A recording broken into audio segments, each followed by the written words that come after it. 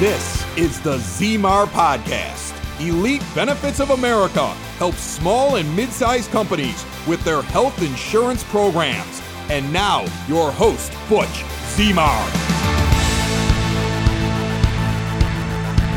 Welcome back. I'm here with Chris again. We're talking about employee benefit topics as we lead into what we call the open enrollment season, or some of us in the industry just call it the fourth quarter rush, right? And so we're getting prepared for all this, and employers should be doing the same. Welcome back, Chris. Yeah, thanks, Butch. Thanks for having me back again. The first talking point we're going to talk about today is understand the role of employee benefits in the talent attraction and retention, which is, I think, if I recall right, the whole reason why health insurance was offered in the workplace to begin with, right? Yeah, exactly. Well, during World War II, they weren't able to give anybody raises, but they were able to give people benefits, and that was obviously condensing a lot of things there, but that's kind of sort of the gist of how all this started.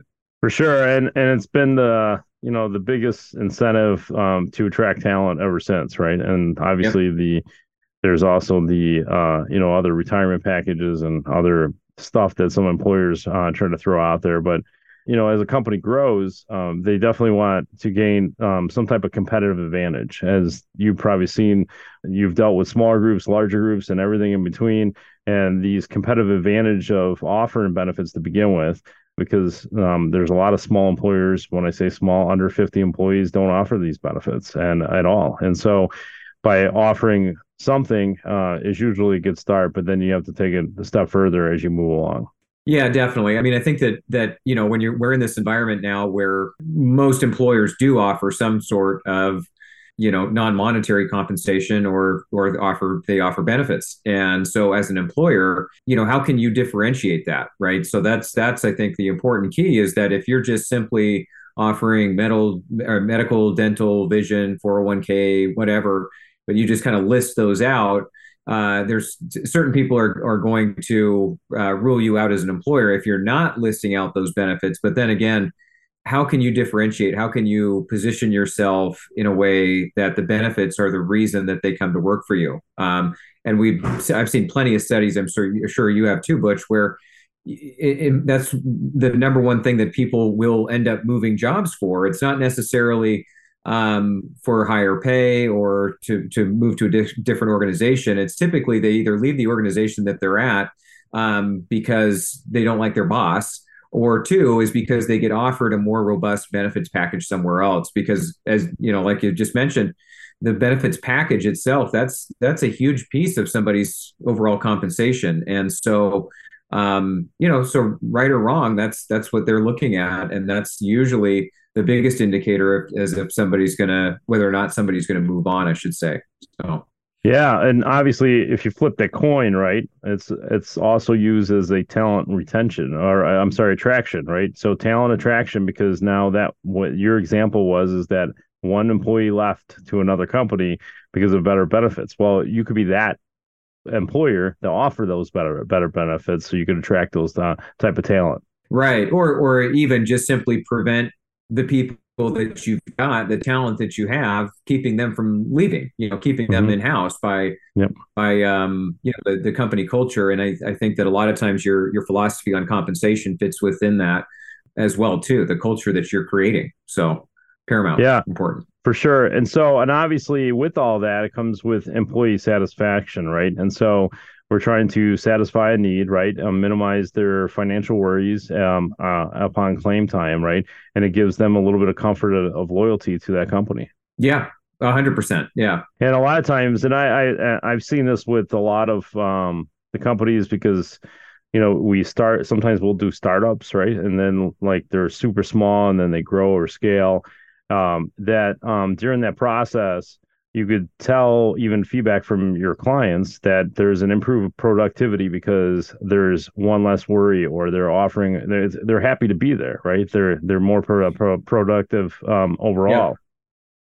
Yeah, and we've even had this just happened with us recently. There was a group we helped start up their benefits plan last year, and at the time it was like, look, we just need to get this started. At the time they had about, they had about 8 or 10 people or something like that. So it was again, very, very small, just needed something to get started.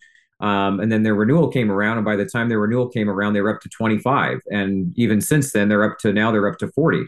So your benefits philosophy and the way that you manage that plan is going to change over time, as as you grow like that, and as you continue to evolve your business and your practice and whatever you're doing.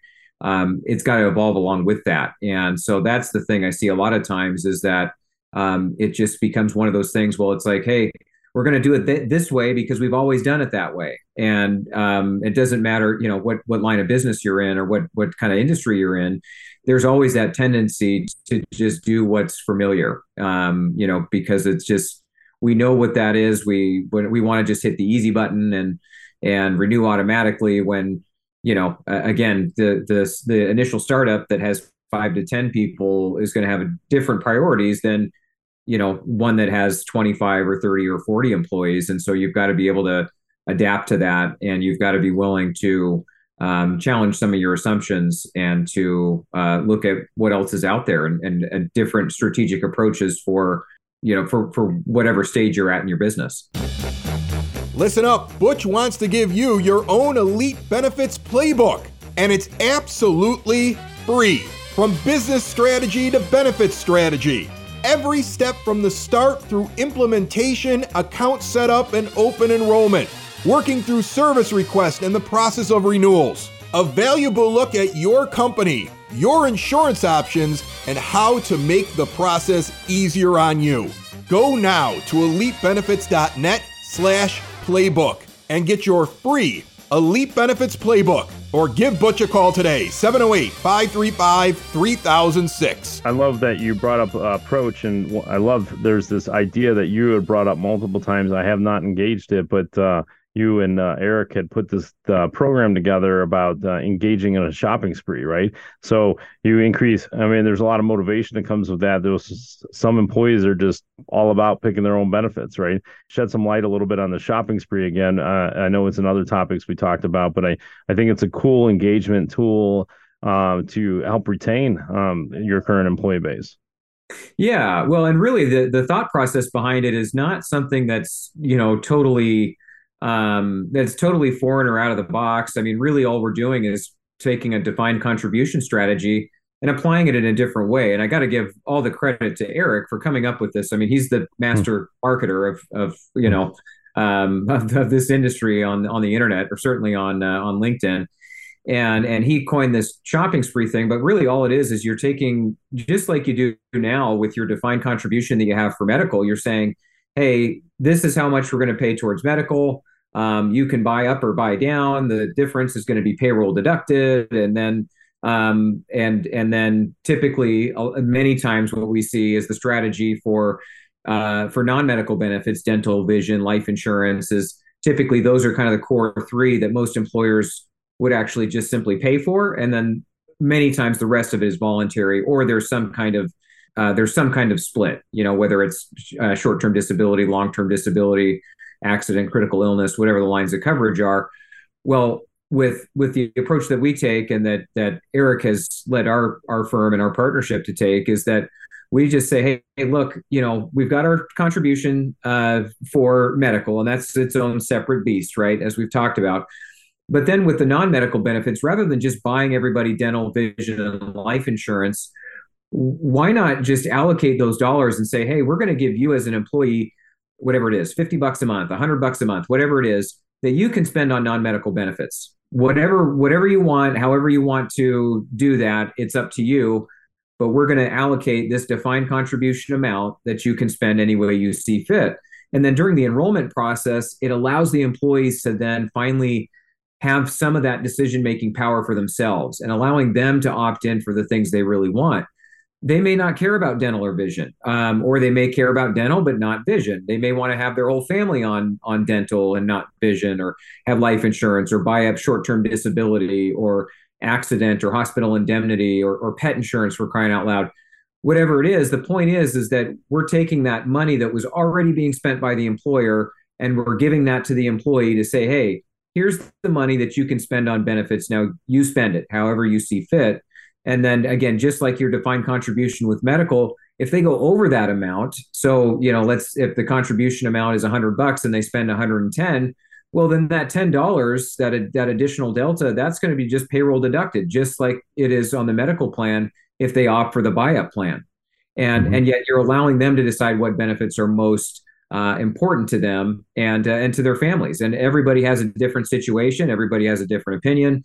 The thing I like to tell people is, look, if you just buy them dental, vision, and life insurance, that's all they're going to take, right? Because the benefits plan is the 1 year or the one time a year that they get to spend the boss's money.